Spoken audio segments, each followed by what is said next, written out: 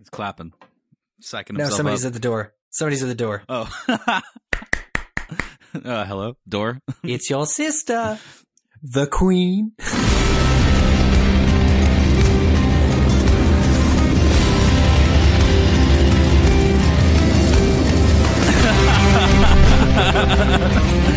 Eric was like, I've got an intro, everybody, and I had no idea where you were going with this. But you're The here. Queen, your sister, the Queen. As if that changes from time to time. If I wanted to kill you, I would do it myself, okay? Hey, guess what, everybody? It's Game of Owns, and Marco's here joining us. Hello, good morning from Europe. Good morning from Europe. That's the new television show we're going to make together. Time is now upon us, or it was upon us about an hour and a half ago, depending on what part of the world you're from. It was upon it for Marco last week because he's more cooler and specialer than we are. And That's true. Neither of those things were words. You just made them up, yeah. Bun dun dun dun dun dun dun dun dun dun dun. Oh, wait, that's not till later. He's That's not till inspiring later, himself. right? Yeah. Oh, how about this? This is okay. This is how we start the show. I'm running through the oh, this fucking coat. Oh, it's such a big fucking coat. Wait, that's a friend of mine. Wait, it's a crow. It's a crow. Sam. Oh, Hey, Sam. Hey, don't mind my head. It's dismembered. I'm not dead yet. And then the wildling / White Walker people swoop in. A wolf saves the day, and we begin our first ever episode of season 3 in Game of Owns. And what an opening. And I'm glad, you know what? I'm glad they didn't ignore the ending of the last season. Not that they do that, but I'm just saying I'm glad the action started with Sam because that was such an epic end to a season last season, obviously. Now, it's still a little unclear. I read Marco's review on season 2. That gave a good reason for the White Walkers not really pursuing Sam here. But I guess they just really didn't consider him a threat. They allowed him to sort of run off, kind of like what they did with the deserter at the very, very beginning of the series, just warn the others, that sort of thing. So, Which also happened to be a part of the show today, Mr. Marco. Hear me roar from Winter is Coming, who actually wrote said recap that Eric has been linking about tonight. How are you, sir? It's nice to be here, calling in from Europe. I'm pretty well. I haven't slept much, but it's going to be fun. it's all this Game of Thrones excitement, isn't it? You can't sleep. Must be. Yeah, the whole first episode's been replaying in my head ever since I saw it. Marco knows Selena's pain because Selena usually has to record with us, or Selena records with us at a much later time than us because she's from across the planet, as Marco is. And now, ironically, Selena is in San Francisco, and she can't be with us because she's on a trip with her family. So we're -1 Selena, +1 Marco today. There you go. She's been replaced. There you go. I had flashbacks to the end of Sopranos right at the beginning of this particular episode. I don't know if you guys have watched Sopranos, but just kind of, not to give anything away, but I guess I technically am giving it away, where it just all goes black. The show goes to credits at the end of Sopranos. Micah and his spoiler engine of war are here today. Mm-hmm. Even I knew that, and I've never seen that show. Yes, the infamous fade to black. I think there was snow at the end of Sopranos, though. If you know what I'm talking cut about. to black. You Yeah, think so? well, it's not right at the very end, but it's people listening, and if you're HBO fans in general, you might know. If you're just fans of blood and gore, you also might know. Either way, it was an ending. It's here. It happened. So did they save money in that scene? Like, how many millions of dollars did they save? They reversed it. Yeah. I was reading an interview with Ygritte this morning, actually, right after I read Marco's review, and she was talking about how difficult it actually is to run through the snow, and she can't make it look difficult because she's playing as somebody who does that all her life. But for Sam to have this coat that was like twice as tall as he was, that had a trail, man. That was like a wedding gown sort of trail. Obviously, you need that for the warmth up north, but his coat was so heavy, he's just running for like this long time, man. I was worried. I was like, he's going to keel over. He's going to be warm, but he's not going to be able to move. And then, of course, he saw somebody and thought it was his savior. It wasn't. It was good exercise. Yes, Yeah. good exercise for Sam. But did you feel any danger for him? I mean, you guys have said, on the show before, you haven't read the books. So who knows, with the way that George R.R. Martin writes, that this could potentially have been the end for him. Just because it's the premiere doesn't mean that he's safe. I did think I don't feel any danger because considering what he was in the end of last season, if he was going to die, he would have gotten killed by one of the 7 million White Walkers. Like, if you escape that many White Walkers, you can't, in good faith, be killed. Like, you just... When he walked up to that guy, I thought that he was going to sort of stand up like a sensei from an old Japanese movie and be like, all right, now you die. And I thought he was just going to slice him in half.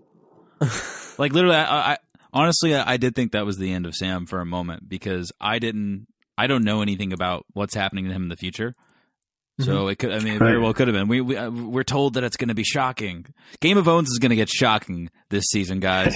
We're going to start killing off people. Marco's coming over with a band of slave soldiers, and he's like, "Hey, can I crash at your place?" And I'm like, "What about all them?" He's like, "Oh, they'll sleep on the couch. It's cool." And it's going to get nuts here. I wonder who's going to die first. Well, I was already killed off in season 1, so it's definitely not going to be me. Well, Selena's not here, so I guess she's the first victim. She is. Or Micah, you can come back from the death, right? Yeah, could happen. That is true. You never know. Your rise as a White. It could be a White. Yeah, exactly. So I wanted to ask you, though, Marco, since you said that you had seen the episode earlier in the week, there were there was sort of a season recap leading into this particular episode. Yeah, I didn't see that. Right, and for me, there was a big giveaway, and I was talking to Eric about this before. What did it do? They showed the scene with Sir Barristan Selmy. I was afraid they'd do that. Yeah, in the throne room where Joffrey and Cersei get rid of him, and to me that was a little bit of a cue that he might be coming back in this season. I didn't know he was going to come back this episode, but that he would be back this season. Right. Was that the only scene from the first season, or probably not? Right. No, I think it was. It was. Yeah. Well, then that's crap. Yeah, they shouldn't have done that, I think. Well, I don't know. I feel like they do that for people like me. Like I'm the one who needed that scene to happen because then I kind of knew. It's true I took a cue from it and knew to kind of anticipate his plotline moving forward. But still, like, there are a lot of characters to keep, track of. And I wasn't sure. I had to ask Mike. I was like, did we not see him all of season 2? Because we may have. He could have been a huge character in Blackwater for all I know. And that's what I'm saying. So the fact that was, I guess, the last time we saw him and they were showing that to me helped tons. Thank you, HBO. Thank you, Benny Offenwise. That said, we did recently read that scene in the book when he leaves, and I just think he is the most badass character. And for him to have returned in such a way as he did on tonight's episode, man, I'm all about it. Yeah. I think that was awesome. Yeah, my mind was completely blown. I think for some people it might not be the biggest reveal of the first episode because, I mean, we've seen this happen. I mean, now we have 2 seasons, but we've seen it happen with countless other television series that, the first episode, we'll call it air quotes the pilot, and especially in Thrones, we've kind of grown accustomed to here's the cliffhanger thing, or like here's the thing. There was Bran, and it's just like here's the thing that's going to tie you in. But this time, it was pulling up some canon where it was Barristan Selmy. And damn it, he is a badass. All right? He saw that Pokeball roll across the deck, and he was like, stop! And he stabbed it with his scorpion knife. And then he killed it.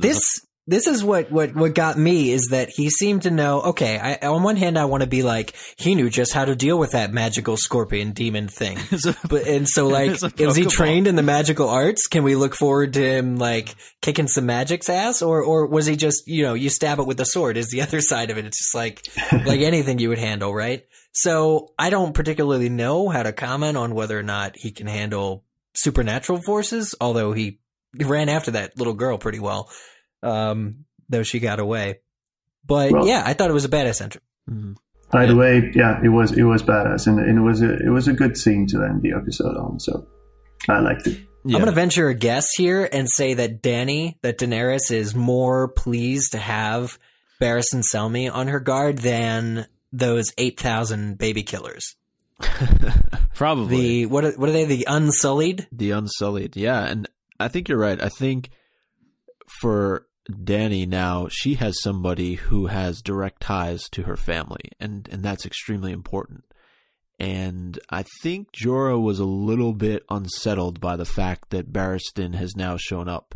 He heaps a very high amount of praise onto him, when he describes who he is, but at the same time, he says that he's a sworn sword to Robert Baratheon, and so you can tell there's a little bit of tension between the two of them already.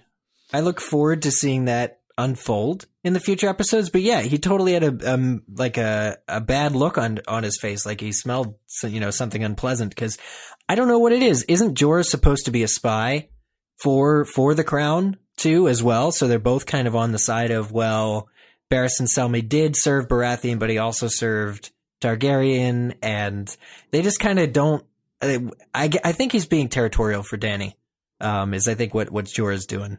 You're very observant. Good points there. My point of view, I see him as going, oh, another strong guy. This maybe makes me look a little less strong, because he said himself is one of the greatest fighters ever. But I feel like Barristan's going to come into the situation. This is just me looking forward. I see him as confiding in Dany and being like, hey, Jorah kind of likes you for more than a friend, right? And she's going to be like, oh, that's silly. He's my blah, blah, blah. He's going to be like, yeah, he does.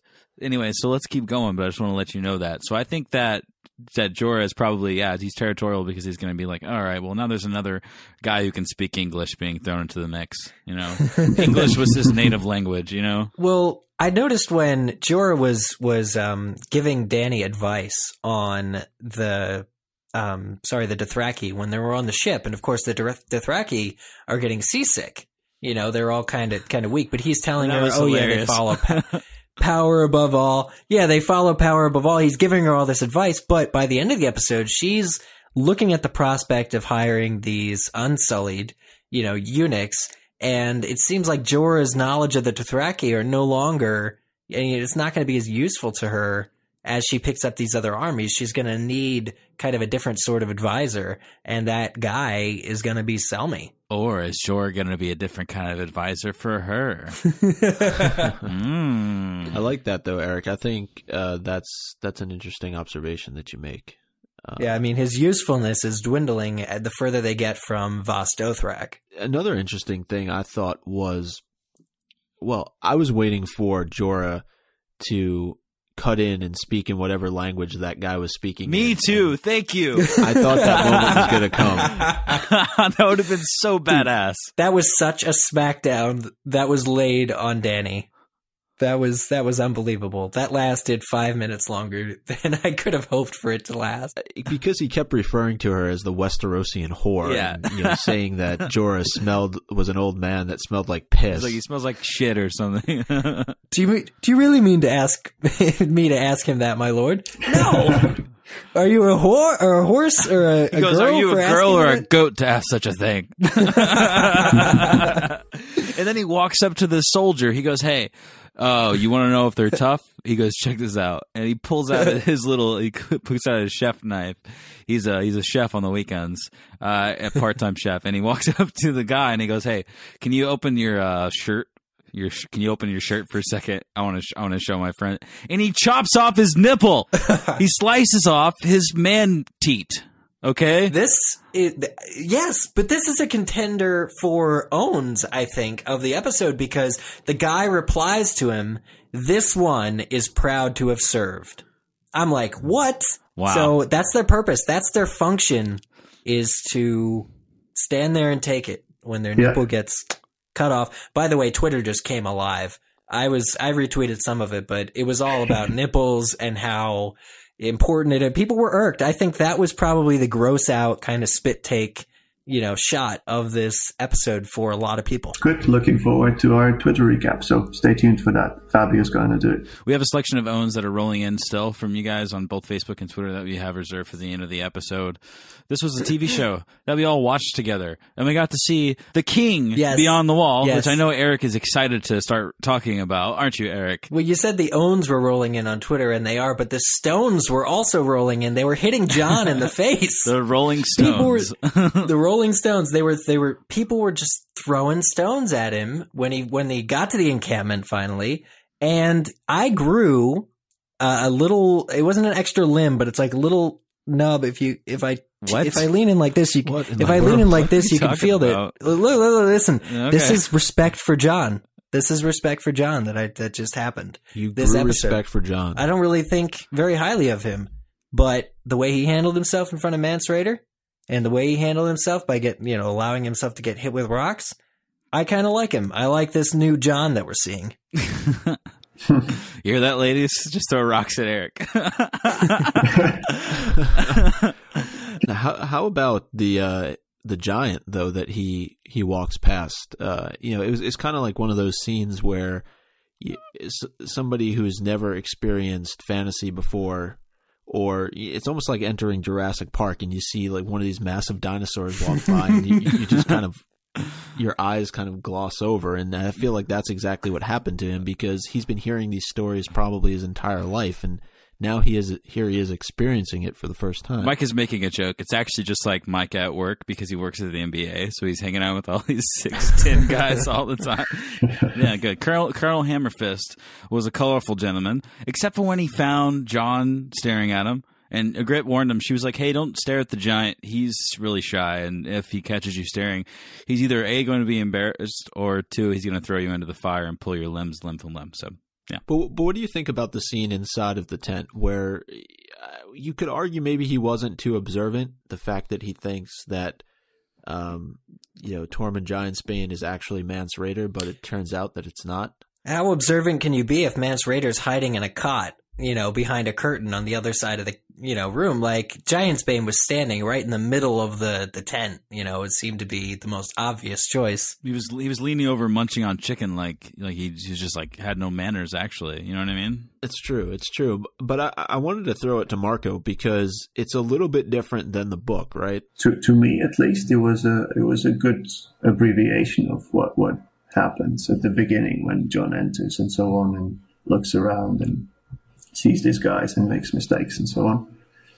But the reasoning why he gets to eventually join the Wildlings, that's different. But I think they played it out effectively. I mean, it was good writing. It makes sense, and it's still ambiguous, obviously, right? Whether they like him or not, whether they believe him, and that will be one of the main themes in the following episodes. But I don't actually mind the change they made there. But he also throws Old Bear under the bus. Yeah, for selling out those for fighting for the other side. He's fighting for the winners, is what he says he wants to, for the living, yeah. The living, yeah, fighting for the living. Eric, what you said earlier about Jon, actually, he does look much tougher, because one of my note in this part of the show was hard-ass conversationing from Jon Snow. Didn't it just seem like he had a little bit more? He was just like, you know what? I just stabbed a guy. All right. It's been really cold outside. I'm hanging out with a girl now. She likes me back. I'm on this side because of this. He was just really, he was so adamant in the way he thought. He seemed like he had his brain and his wits in the right place. Well, yeah, and I thought he was screwed at first, because when he walked in there and they asked him, Mance Rayder finally went up and revealed himself and asked him, why do you want to join us? And he was, gave that weak answer at first. I'm like, I forget what he said at first. He said, I like goats. And that's what his answer was like. Yeah. All right, you're in. And Mance Rayder was like, oh, you want to be a hero? And then he came up with that badass story about, well, obviously it was true, but about Craster. I didn't know Jon had all those feelings. At the end of last season, he's continually castrated by Ygritte, kicking his ass at every corner. Right. And he's emasculated. He doesn't have any backbone at all. He allows her to escape. He allows her to trick him into a trap. He's getting nowhere in a hurry. And finally now he's obviously when he needs it the most, he's able to kind of maybe wedge some respect in there somewhere. I like it. But then that's the last time we see him for the rest of the episode. And we're taking over to King's Landing, where we get to see good old Tyrion. And actually, it's before we see Tyrion, we see Bronn in another one of Zach's favorite unnecessary gratuitous sex scenes. No, it was fine. It was good. It was Bronn hanging out. He was enjoying the spoils of war. And then, unfortunately, he experienced what will now be known as the most world-famous pod block of the season, where Podrick decided to walk up into his bed. That's a pod block? Good one. He was like, hey, Bronn, Tyrion wants to see you. And then The world changed. It was good to be back in King's Landing, though. It's good to see everything again. It's so strange. First off, it's even strange just making a podcast about it. And Marco's here. I only know Marco for like a week and a half, 2 weeks, and it's just the whole situation is really cool. So it's seeing King's Landing for the first time, seeing Peter Dinklage in a scene, seeing Bronn in a scene, seeing Pod in a scene, seeing these people in a scene. Rather than just in a clip, it seemed like anything could have happened. Yeah, it's good to be back, and it's, as always, nice. They're almost our friends, right? So it's good to see old friends and follow their adventures, and you never know what's going to happen. You're right. I think like Tyrion wanted Bronn because he's feeling quite vulnerable. I mean, he's kind of he's pretty well on the mend, so we actually didn't have to deal with the whole really, really bad healing process for Tyrion. He's mostly healed. He looks good. He's able to walk out and about, but he's still feeling vulnerable. And in fact, I was shocked to see that little clip of him grabbing the axe that we saw in the season 3 trailer was actually to answer the door where his sister was on the other side of the door.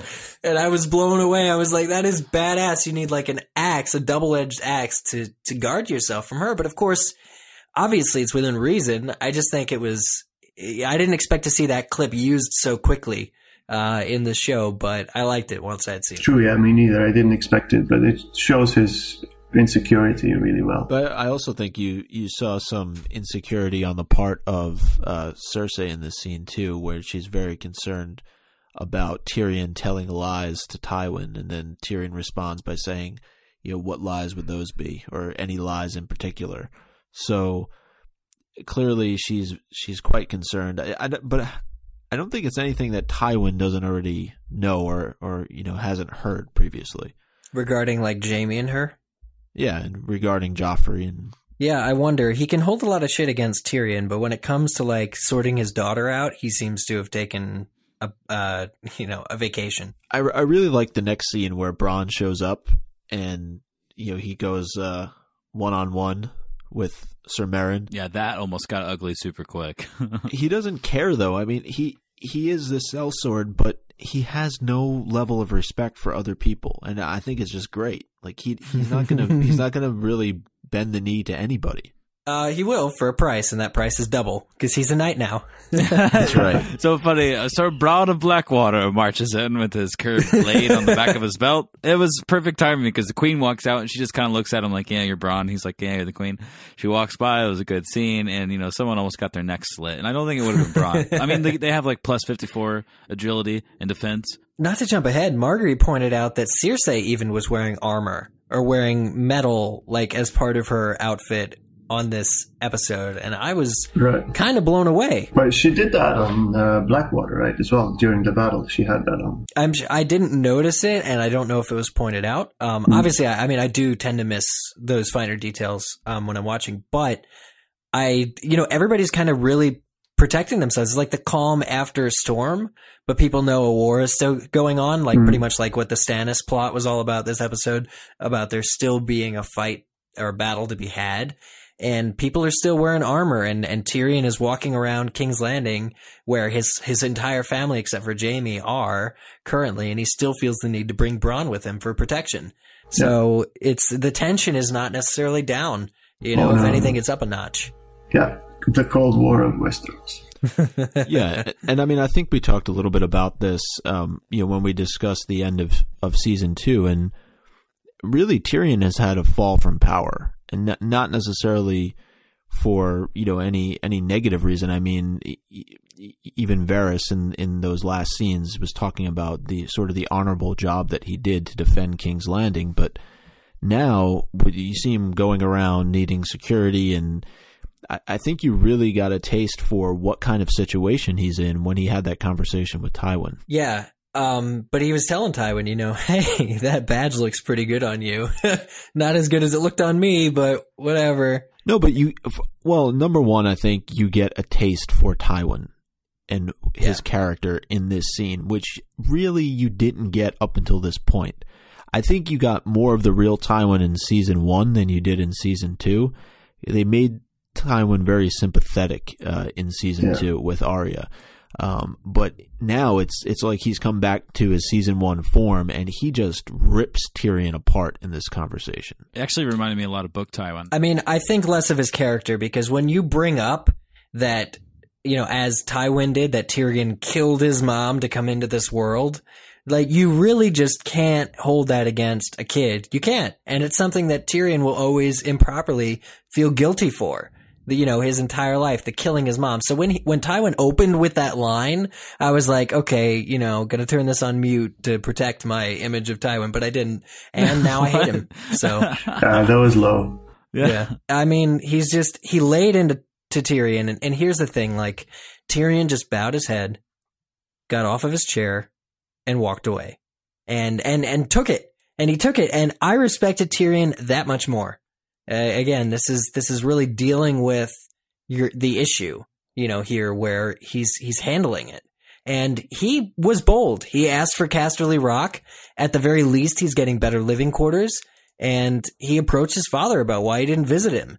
And he said, what was the line? Jugglers. He said, jugglers and singers require applause. You are a Lannister.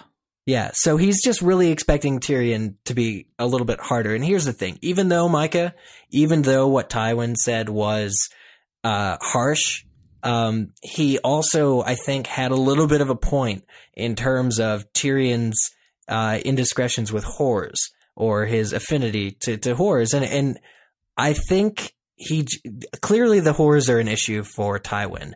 And that is kind of the crux.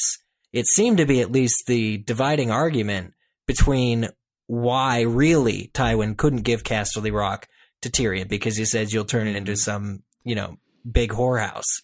And I think that's a legitimate concern, simply because Tyrion hasn't really yet, even though he's witty, even though he's cunning, he still kind of hasn't given that kind of sacrificed his enjoyment of the world to be somebody bigger. And obviously that's something that Tywin would respond to a little bit better if he didn't keep sleeping around. Or, I know he has Shay, you know, is steady. I think that's a really harsh criticism, excuse me, on the part of Tywin, though, because he's making the assumption that Tyrion did very little to contribute to the battle against Stannis, when in fact he's the whole reason why I think, you know, King's Landing possibly wasn't sacked by Stannis himself, and, you know, Tywin would have gotten there too late with the Tyrells.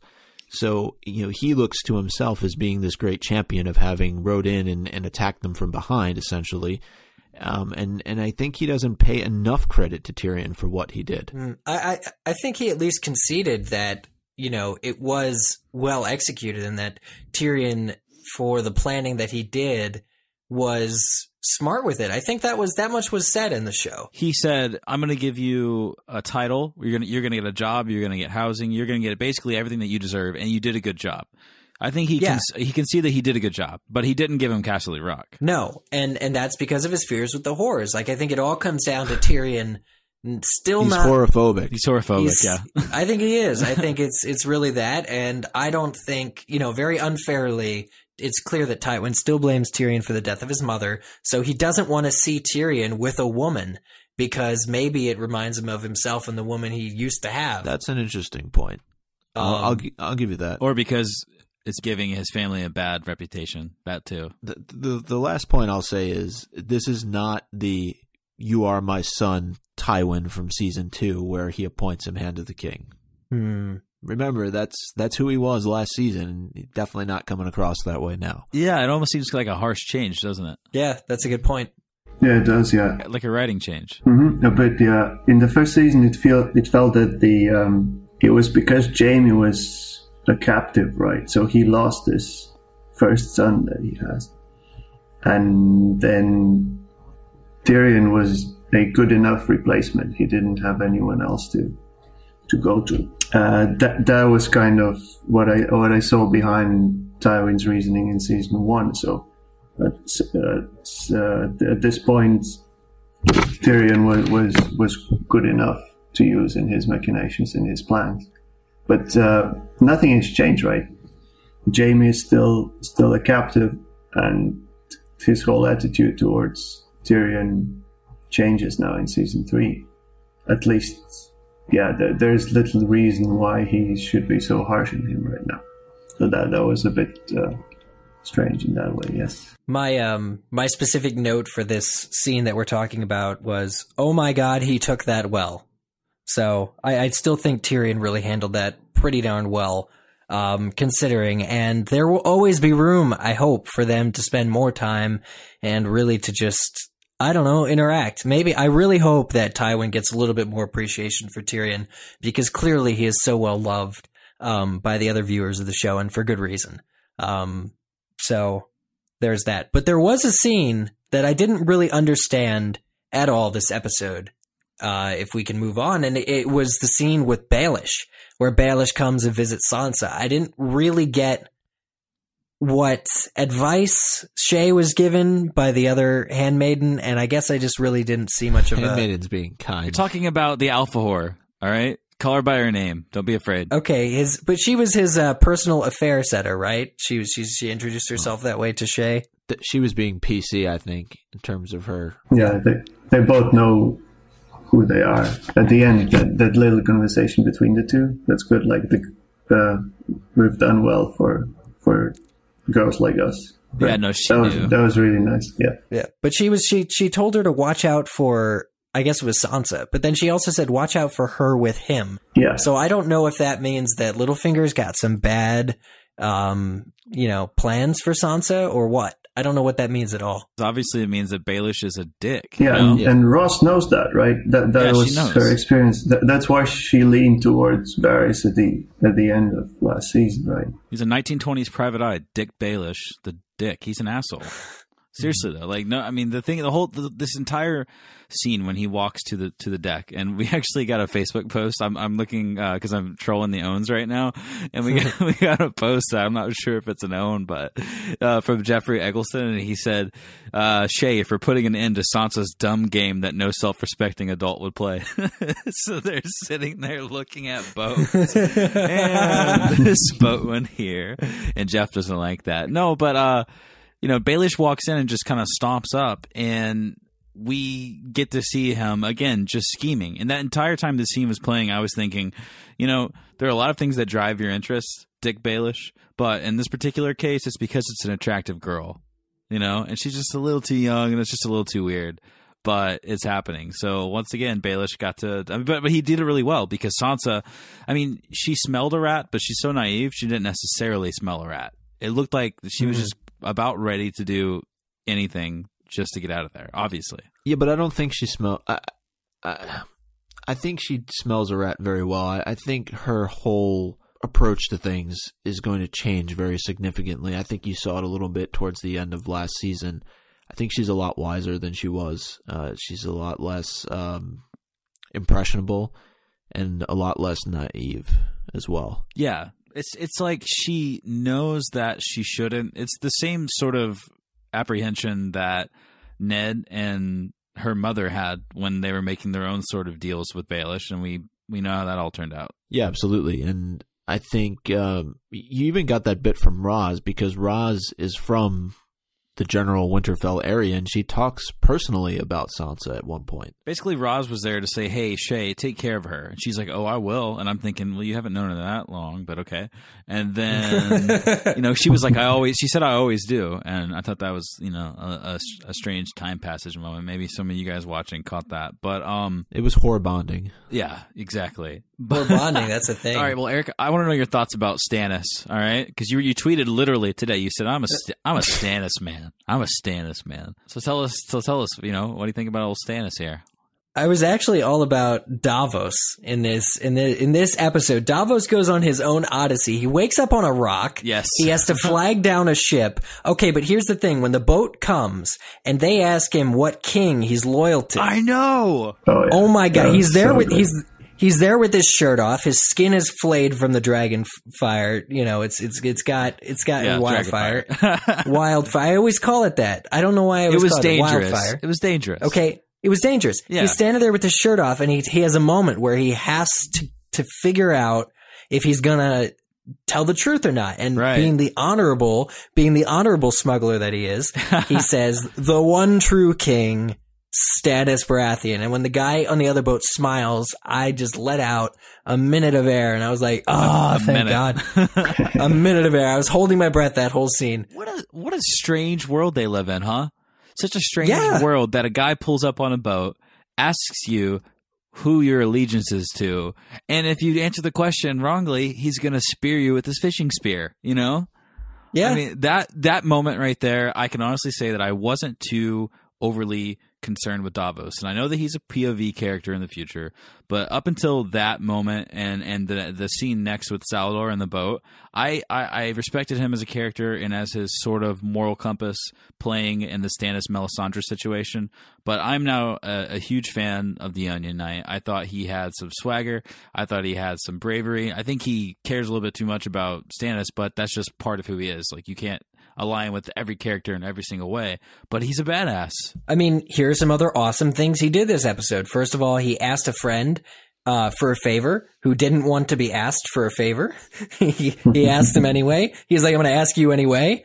And, you know, he brings a knife to his reunion with Stannis and attempts to kill Melisandre. I was blown away.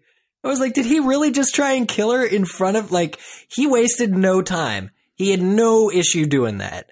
And obviously it was stupid because he got himself in prison now, but he made his intentions clear. He does not like her. He does not like Melisandre. And you really have to like really love and get alongside someone who's that bold, but for the right reasons. And Stannis, though, to answer your question, Zach, like I was good to see him. It's good to see him. He's looking good, but I'm thinking he's kind of like in the zombie. He's drinking the Kool-Aid. I'm thinking he's drinking the Kool-Aid a little bit too much. Stannis looked a bit aged. He had that 5 o'clock shadow going on, I thought. A little stubbly. I don't know. Yep. I just thought he was a little too Kool-Aid. I mean, we learned that he's been having bonfires, you know, for some dudes that speak ill against Melisandre. But yeah, so I don't know about Stannis. I don't know if I'm going to like him this season as much as I did last season. But in terms of Davos Seaworth, yeah. I think he really had the best. He either had the most scenes or definitely the most like action scenes because he went all the way to Dragonstone. There's that scene where they're pulling up on the shore of Dragonstone and that like magnificent palace. And I'm like, wow, like that's just. I was blown away by the visual. Yeah, absolutely. I mean, I know we had thought that was a scene with Jaime and Brienne, but in fact, it was Davos coming up on Dragonstone. Well, go Davos. You know, good for you. Good for you, Sir Davos. Davos, the Onion Knight rises from the ashes. The way they handled his scene with Salladhor was great. And the way they handled him speaking about the death of his son. I mean, again, if you're looking for any reason watching the show to stand behind certain characters, stand behind Davos. Because from what I've seen, some of the worst things he's ever done has been a smuggler and like he stole onions and shit. So he's cool. He's a cool guy. And after all that happened to him, I mean, he said he literally had a line was, I watched him burn to death. And then that red bitch was like, hey, death by fire is the best fire. I mean, he wanted to stab her real bad, and I think he should have. Yeah. I mean, how cold-hearted is that to say to somebody who just lost their son? It's like, I told your son exactly what you just said, Zach. Right. Death by fire is the best, essentially. And that's how he died.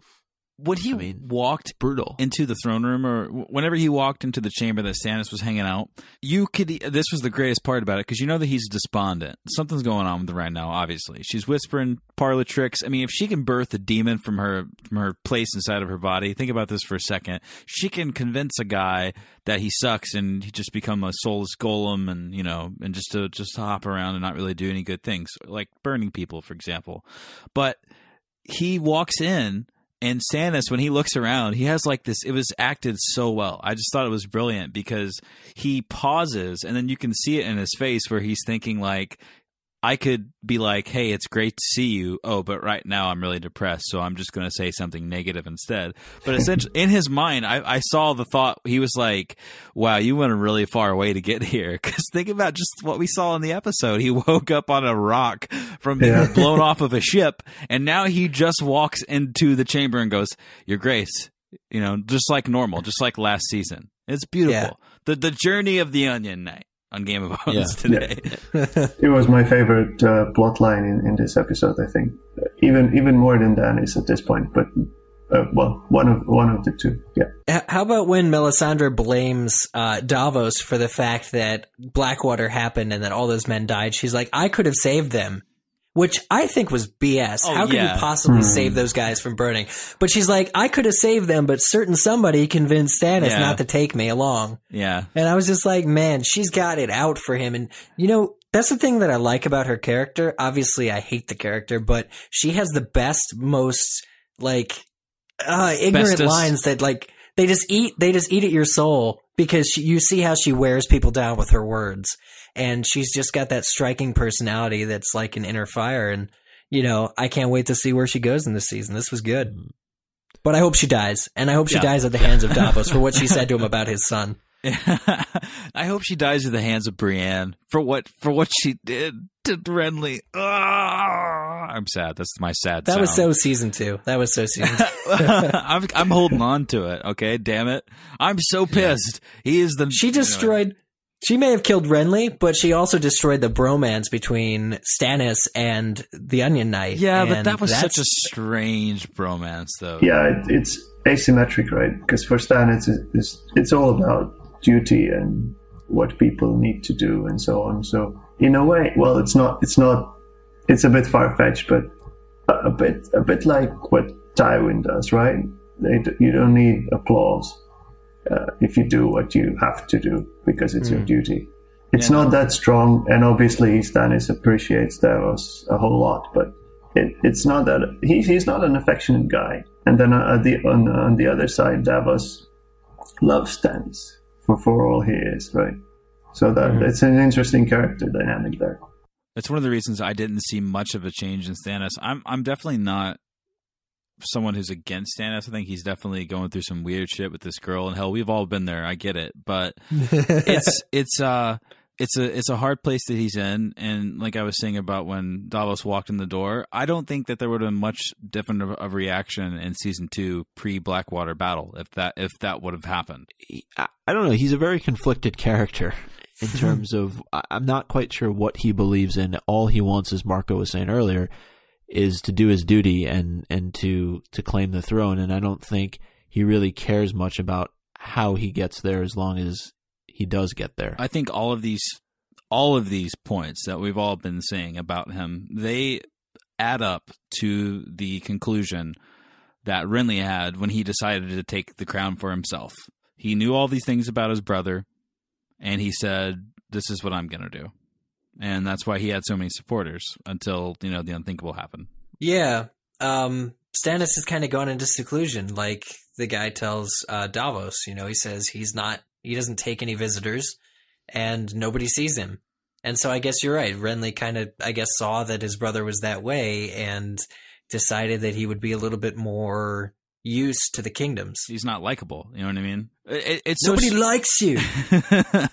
You two look like two big rig boys. I would slap your heads together if I were your mother. It's so strange when you think about all these characters, and Marco was just saying, "Oh, that was my favorite plot line of this episode," or "That was my favorite plot line of this episode."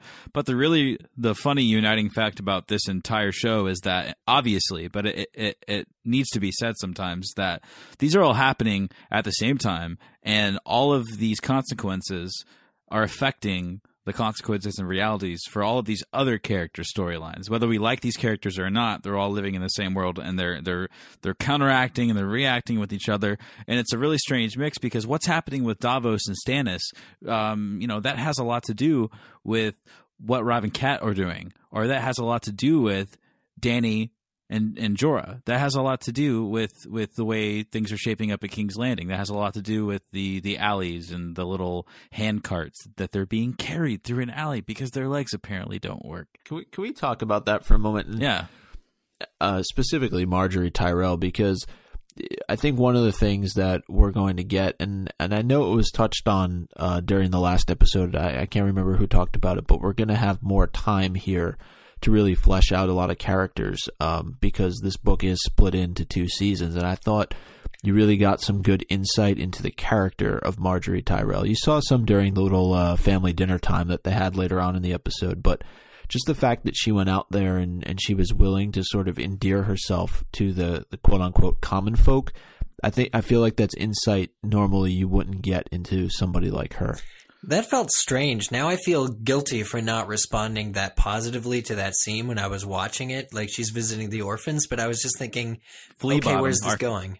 Our favorite place, Yeah. Flea Bottom. Yeah, our favorite Flea Bottom, where Arya was hanging out in book 1. I see the scene and I think, big fake. Big fake. I thought so too. Biggest fake. She was so cunning in but not season 2 at the tent. Not good at it though, and that's Cersei smelled her bullshit from a mile away at dinner time. She was like, "Oh, one of these people. I've had to deal with these before." You know what I mean? Yeah. Like, Yeah. you're giving to the poor. That's cute. I'm the queen. But she's playing the game. That's the whole thing, and you're seeing how she's doing it. Yeah, I mean, just to someone so crafty as Cersei, imagine if Tyrion saw her doing that. He would be like, "Oh, Marjorie Tyrell. Oh, it's so nice of you to pay this orphanage a visit. How about the other 400 starving children across the next street corner?" You know what I mean? Something like that. He would make just like, "Oh, this is good for PR. You know, this makes sense. You're doing it in front of the king too. Oh, stop it. Pull up his shade." Well, I think that's the right way to rule King's Landing. It's fake, at least partly, but it's also smart politics. And it's not so much about gaining the upper hand at court and so on at this point, maybe. But if she wants ever to be queen, she needs to have people on her side, right? Unlike Joffrey. So if the prospect is marrying a king that no one likes, at least she should be liked. And then that's the way to go, right? You need to start somewhere. That's exactly how I felt when I was watching it. I was like, "Oh, I see what she's doing here," because we did just see in a previous season a revolt, basically, where they had a mini revolution inside of the castle, and a battle has brought them together, sort of, for now, because they're kind of rebuilding. I saw some scaffolding and whatnot in some of the shots, but what she's doing is so smart because, you know, the marriage isn't final yet. Sansa's still a pretty little thing, and she's still hopping around, and Joffrey's still kind of unpredictable and crazy, so we don't know. But she comes in, and she stomps through the mud, so obviously she's cool, right? I think that was the point in that shot. And I love her character for this, because even though she's not being secretive about it, like, she's not being so crafty that people can't smell what she's doing. But that's the beauty of it. She knows that they can, but can you imagine how awkward that would be to say out loud, like at dinner, for example, if Cersei were to say, "Margaery, I see that you visited these poor people and helped them. That was very noble of you. Are you trying to win the citizens over?" You know what I mean? Probably wouldn't have gone over too well. But Cersei also had a tough dinner, courtesy of Joffrey. You know what? Mother's old. Yeah, Loras and Margaery had that look. They shared this look to each other when he was just beating Cersei verbally. But I don't really know what that look meant. It's just they know what they're getting into, and they strike me as being very coordinated individuals. Like with Margaery knowing and calling Renly on his indiscretions with Loras, it was the same Margaery there, and they just look at each other, and they share kind of everything, including men, and they clearly have a plan. They clearly know exactly what sort of person Joffrey is. Oh yeah, which excites me to see them going forward. And you know what? I guess even though I said it was uninteresting, her scene, she did give that knight to that kid, and that was touching. She was like, "Think of your father every time you look at this knight," and I was like, "That's pretty cool." Yeah, no, she's a great new character. I mean, she's not really new because she was in last season, but I definitely feel like she's becoming obviously much more prominent, and it's so strange how this show cycles characters out, and that's something that I haven't seen in a television show before. You know what I mean? Like usually it's like, well, here it is, first season, there's a few new people, but they're just supporting your main people are here, but here they are, and that's how he writes the books. I think it's brilliant. Yeah. Absolutely. Yeah, very organic, and every viewer can find someone to identify with. Or at least root for. There you go. Or that. There you go. But I think in general it was a tough episode for mothers. Cersei got called old, which is never something you want to be called by your son. Your bitch of a son. Yeah. Yeah. And then Catelyn found herself behind bars. Yeah. That did happen. Yeah, when they first arrived at Harrenhal, I was thinking, oh man, if only Arya had waited like another 2 days, Rob would have been there. She would have been reunited. But then when they got inside the gates, I was like, oh, nope, never mind. I'm glad Arya wasn't there. We didn't get to see Arya this episode, did we? No. Damn. It was originally planned to be in this episode, but then they shuffled it. Oh, good to know. Yeah. Yeah, we didn't get any Arya. We didn't get any Jaime or Brienne. We didn't get any Bran. A lot of characters left out of this first episode. Bran looks old. I can from the preview. Arya's in the preview as well, so I think we'll probably see her stuff for next episode, as well as what is the Queen of Thorns? Is that it? Margaery's mother. Yeah, grandmother. We're all in the preview for. Yeah, so we're making comment all these new characters that are but that's nothing. This is just episode 1 of season 2. We're very early on the new things, and it's exciting. It's a really exciting time for the show and for the podcast and stuff like that. But no, seriously though, I thought this episode was great. It was, on the other hand, a little slow. Does anybody think it was kind of slow? It was slow. Yeah, I felt it was a little hard to catch up because it did go to a lot of different places. I know we mentioned that there were things that were left out, characters that were left out that we didn't get a chance to see, but at the same time I felt like it was jumping all over the place. It was slow. Like Tyrion went to the principal's office, and so that was a sitting scene. There was a lot of sitting scenes, a lot of catching up. Salvador and Davos catching up, and yeah. I think that's necessary. It's definitely what we needed in this intro episode. And that's why, overall, I'm coming away from the episode and saying this was a solid episode, not just because we're in HBO's back pocket. It's great back here, but also because Barristan popped in. I wish we were. We'd get paid a lot more. But no, Barristan popped in at the end, and that was brilliant. That was excellent. So I literally was taken aback. I was like, holy shit. And so I'm sure it was the same for you, Eric. Because we didn't know. I had no idea. And that was great. No. Yeah, it absolutely was. I think that I'm going to probably, when I rewatch it, I'm just going to wait for that scene. And I don't know what the hell that little kid is like, but I thought he handled it really well. And I think she's going to let him on her team, which, Jorah would probably think is a bad idea, but I think she's going to do it. Yeah, I think it did set the tone for the season very well because you have the Lannisters who don't trust each other. You could tell that Joffrey may be a little bit on edge. Cersei definitely is. Tyrion is. The Tyrells are clearly planning behind the scenes, and even Robb.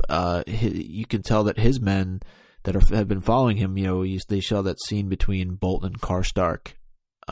They're starting to possibly doubt a lot of what they've been fighting for over the course of the last several months. Well, a lot of that came down to Kat's decision to kick Jaime out and do his thing. Yeah. And that's why that one stolen look from Robb up top to the guy on the battlement, he was like, all right, if I don't make a kingly decision now and put this woman who freed the Kingslayer behind bars, then they're going to have my head, Mm-hmm. He really had that contempt for Kat, though, and I thought it was deserved. So I was glad for that. He's not letting his emotions cloud his judgment. So what about owns of the episode? What do you guys think? It's so strange that we're back at this crossroad, Micah, Eric, now Marco. We're here, and this was the original sort of. This was like, hey, let's pick the coolest part of the episode. I'll kick us off. All right, go for it. All right, I'm giving it to Tyrion. What a shock! What a shock! The first own of season 3 officially goes to Tyrion. Everybody. To Cersei, you must be proud to be as funny as a bald man whose balls touch his knees. That was submitted to us like 100 times tonight. Was it really? Yeah. Mine flashed by in an instant, but it's pretty memorable, I think. It's the trick that the dragon did with the fish. When it chucked it up, we got burned a it, submission for and that then too, caught yes. it in its mouth. Yes. That is that. I saw that and I was like, okay, that's my own. Whatever else happens in this episode, of course, all the Davos stuff happened after that. But I was like, nope, got to stick to my guns. That dragon was awesome. Can you imagine how advanced the human race would be if we were efficient enough to create our own fire and energy? That'd be perfect. Oh man, mine would be Davos revealing his colors and calling in for Stannis. Yeah, that moment of tension, that was really good. I think that's probably a contender for own of the season. I'm going to echo that same regard, except mine slightly spun. Davos and Salador, they shared a conversation with one another inside of a pirate vessel where they kept gold and other fittings appropriate for pirate people. And this is what they said.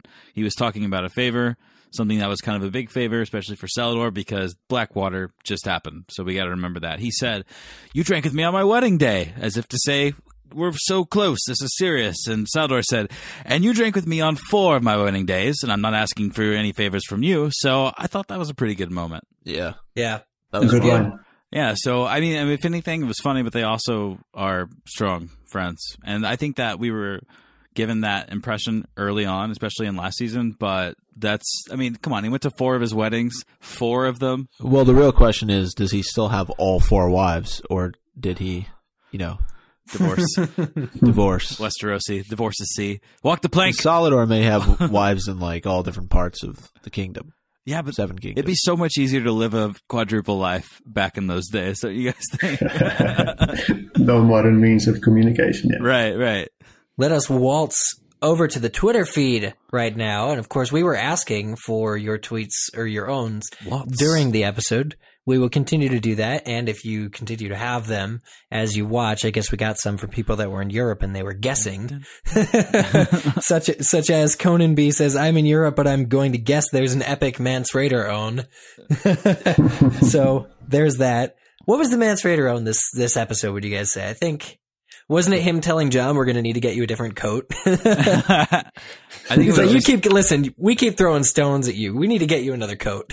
Jamie Fraser says everything Marjorie Tyrell. okay. Let me find some. How about Mary Larson says, "When the Unsullied Soldier didn't even flinch during the worst purple nurple ever." Yeah, Vicky. I was going to go. I was literally about to read that Oh, then let's both do it. at the same time. Yeah. Vicky says, "Okay, beginning of the episode when Old Bear basically tells Sam, You had you one had job. one job," and had that disappointed look. Oh, Sam. Really cut Sam down. You had Sam, one job. Just one. Your one job was to read all of the tweets, and you never showed up. And then you died, and then he got reborn as a White Walker. Oh, God. No, but it's a bit unfair. I mean, he was sent out to pick up shit to burn, right? Yeah. That was his second job, and because of it, he didn't do the first one. I was too fair. busy with the shit, my lord. Ryan McAllister, Larry the Wombat says, "Ghosts totally own that White Walker # own of the week." Is that a thing? It just might be a thing. Miss Lane the Left Lane says, "I think the imp just got imp slapped." So, yeah, I guess Tywin slapped him across the face with some knowledge. Yep, Hannigan had the same. Maya Nelson feeling. says, Sir Barristan Selmy killing that mega scorpion." Emily Rugbird writes in, Miss Penny Lane 516 on Twitter says, "Owner of the week goes to that little shit for scaring the shit out of everyone watching Game of Owns." Oh, I just realized that. That's awesome. Well, first off, Game of Owns is not a TV show, not yet. Second off, that little shit was scary. I definitely didn't see it coming. My sound got out of sync on HBO Go on the app when that happened, so I didn't get to hear her like run into the water. So I saw her she made the face as she was like, the sound was her running across the deck and jumping in the water.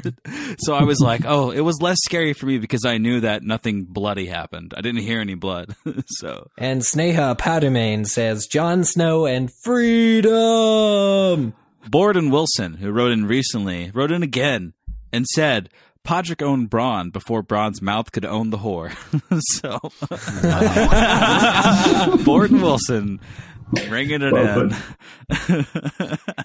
Again, honorable mention for Jeffrey for his comment from earlier in the show. There's a few things. A lot of people thought Podrick owned Bronn. Lindsay Judy wrote on Facebook, said, "I think this episode may have owned Eric's love for Tywin," and it was also liked by some people. So, Eric, would you have anything to say to Lindsay? Do you want to just get it out here right now? Let's just put you on the spot. Tywin and Eric, are you guys breaking up? Are you guys staying together? We're breaking up, and we're not staying together for the kids. Damn it! Nope. I think, I'll keep the door open. I won't ask him for his keys back, but Computer stuff. You can leave some of your things here. Yeah. So it's one of those things right now because he was pretty harsh to Tyrion, even though I see he really just wants to inspire him to be a better, leader, less with the whores. Well, Twitter exists. It's a place that all of you guys have sent your owns. We've been inundated, and unfortunately, we can't get to each of them. Keep sending them in each week. I think we'll pick out the funniest, most interesting ones where when we read them to other people, they're entertained. That's like free content for the show. So you're like basically writing part of the episode for us. So if you want to write part of a Game of Owns, just make a funny Facebook post or a funny comment on, I was about to say funny YouTube comment, but those don't exist. I was about to say make a funny Twitter app reply. And it doesn't really have to be funny, just witty, crafted, something better than what I'm saying right now, if that's any frame of reference for you. Yes. So Zach, can you tell me how to get the Game of Owns Twitter? Well, here's what you do. You log on to winteriscoming.net. You find the Hear Me Roar username, who's always writing nice articles and things about Game of Thrones. And then you say, hey, how do I get to Game of Owns on Twitter? And he says, well, if you pay me $15 a month subscription, our Twitter account is twitter.com/Game of Owns. Yes, indeed. And you can always free. You don't have to tweet us. You can email us if you have an account. It's all free, by the way. This is all free. At no point will you see any cents or dollars deducted from your account. Unless you want if you want me to create a voicemail for you, for when people call you. I will do that, but I'm charging for that. Anyway, if you want to email us, it's contact@gameofowns.com. It is. We have some emails, but we'll save those. We've got a long week ahead of us. We'll save these emails. All right? Yes. They're all timely. They're all good. Zexap, that's our website. So www.winteriscoming.net. Join us there for all the latest news and rumors from the world of Game of Thrones. It's actually so interesting because literally before we started recording this episode, Phil had already posted the recap to the website, and I was like, damn, you guys are fast. And then he realized he saw it 3 weeks ago. Oh shit, damn it. Now I don't think he's magical at all. Oh. No, that's why we had it scheduled to go up. Oh, okay. Well, okay. Not only do I feel silly, I also feel, you know what? Let's take up arms. All right, Winterfell. I'm so pissed right now. The magic is gone. Oh, I let him know. Literally just told me Santa Claus doesn't exist. I was like, oh, I love this partnership. These guys are working so hard. Yeah, I got the episode 3 months ago, something like that. That's If you guys have enjoyed what you've listened to, you can, of course, rate and review us on iTunes. The season is upon us. It's here. And we have plenty more episodes to go through, but we appreciate your feedback. All it takes is a few short minutes, and nothing less than 5 stars is acceptable on iTunes, especially during Season 3. It's always good for people out there who, maybe just be getting in. There you go. I'm doing all right. Who may just be getting into Game of Thrones, whether it's the books or the TV show, to find out about this little podcast that we do here called Game of Owns. And as is customary, we do make threats to our listeners. Should they decide not to rate and review us 5 stars, we promise that creepy girl that made her cameo appearance in episode 1 just a few hours ago will haunt your dreams for nights to come. If you choose not to give us 5 stars. And let's face it, that was one creepy ass girl. Also, if you do not forward this email to at least 10 other people, that creepy girl. Also, she was the scary girl from the elevator video, the Brazilian scary show. My God. That was the same girl. That was the same girl. So mean. They hired her. They said, do this now, please. Take this Manticore. It's yours. I want to know what that girl's been eating. She had no teeth and a completely black mouth. Shamrock shakes, Eric. It's Game of Owns. We're Game of Thrones / Song of Ice and Fire podcast. We said that earlier, but I think it's important to say again. So on Wednesday's episode, as if there wasn't enough Game of Thrones episodes to digest in 1 week and to go over all the latest and greatest from Season 3, we've decided to get in a time machine, take a little trip back, and look at Season 1. And what's going to happen is we're going to be in your ears as you watch season 1. We've recorded a bit of a commentary, and we hope you guys enjoyed. We had a really good time. Eric, Zach, Selena, and myself going through and really just enjoying the show together for the first time. We're all sitting at our respective. Oh, actually, that's not true. We all kind of flew out to Selena's house in Sweden. Basically, we all sat down with big glasses of Dornish wine, watched the show, and recorded it. So we'll be bringing it during this season, during season 3. We're going to be coming at you with a new commentary episode each Wednesday. So basically, that just means if you haven't got enough Thrones in the days falling directly from this episode airing, every Wednesday there's going to be some more funny stuff, and we've recorded. We recorded the first one really recently, and it was a lot of fun. So if you're wondering whether or not to listen to it, our episodes usually aren't as long as this one, but hey, the show is on, so let's pop up some Coca-Colas. Let's get crazy. So that's what we're doing on Wednesday. So Wednesday is just a commentary episode. It's fun. If you like it, listen to it, and give it 5 stars because it helps other people find it, like Micah said. And that's the whole point of this show. Like, we don't have ads. We don't have ads at our website. This isn't about let's try to monetize this thing. It's basically just about we're all friends, and now we have more friends, and we really, really like what's happening with this story. So let's do it together. I'm in. Sorry, I got a little philosophical right there. Sold. Cool. Looking forward to listening to that. Marco, we want to thank you for joining us at this late midnight hour, or in your case, good morning. Thank you. The birds are singing. Yeah, it's time to go to bed again. Catch a few hours of sleep still, hopefully. Thank you for having me. It was great. Nice experience reliving the first episode. I'm going to rewatch it this afternoon with some friends. So this was a good prep. I think this will definitely be one to rewatch. And what else are you supposed to do within the next 7 days, really? HBO wouldn't have spaced them 7 days apart if we weren't supposed to rewatch them 7 times each, I think. It is Monday. It might be the morning, it may be the afternoon, and it could very well be the evening. Either way, this is Game of Owns. We're a podcast. This is the end. You're listening. You've been listening. And I'm Zach Louie. And I'm Eric Skull. I'm Micah Tenman. And I'm Marco Firmino. What was your last name? Kladnik. Oh. Yeah. You're not from here.